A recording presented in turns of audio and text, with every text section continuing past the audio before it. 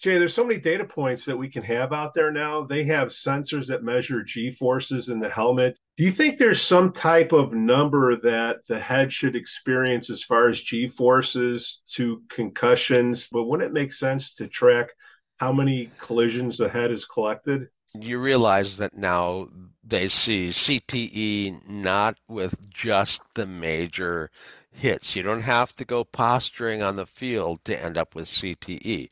This is continuous whacking. The lineman gets hit upside the head pretty much every play.